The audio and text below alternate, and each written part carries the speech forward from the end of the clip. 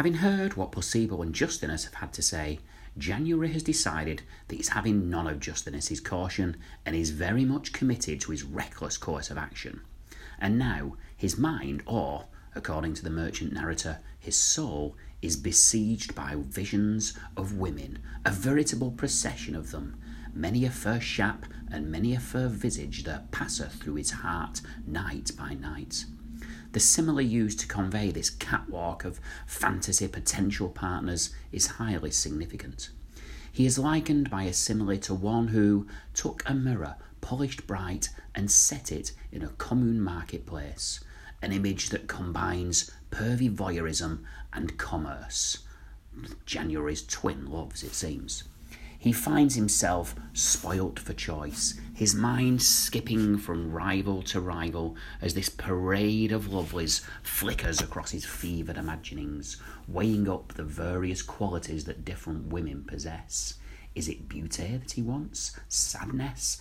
Benignity? The grace of the pebbles? And so on. So many choices, and as Justinus reminded us earlier, there is noon in this world that trotteth hool in all. And yet, at last, or at least by line 383, his decision is made. The lucky candidate, one who he has chosen of his own auctority, a phrase that underlines that Janaurie, in spite of all the advice offered him by Justinus and co., is very much the author of his own downfall. The merchant narrator offers the droll comment that, "For love is blind all day and may not see."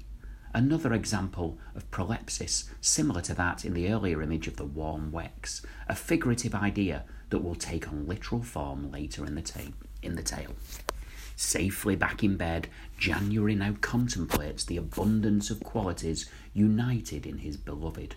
Qualities such as gentleness, nobility, and womanly bearing.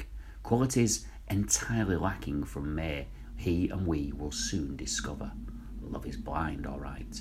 And the merchant is at pains to point out it is very much January's own fantasy.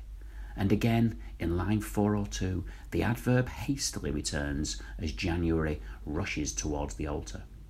But first, one sticking point, and one more opportunity for Chaucer to pile on the irony and make sure that we're under no illusion just how far from wise Janaurie really is.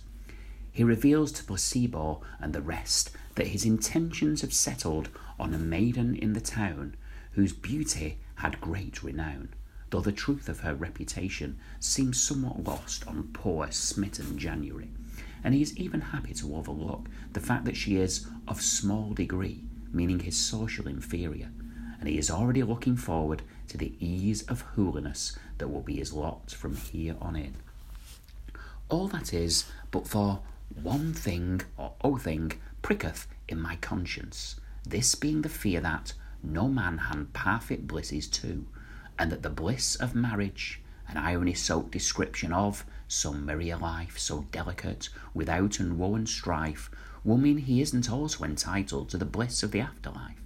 Justinus is first to react, right in his japery, and full of scorn, and so full of scorn and mockery is he, that he even does without authorities to make his point.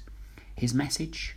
You'll repent of married life soon enough, and your wife is far more likely to be your purgatory, God's mean, meaning his instrument, God's whip, following up with the simile that his heart will skip to God as doth an arrow out of a bow.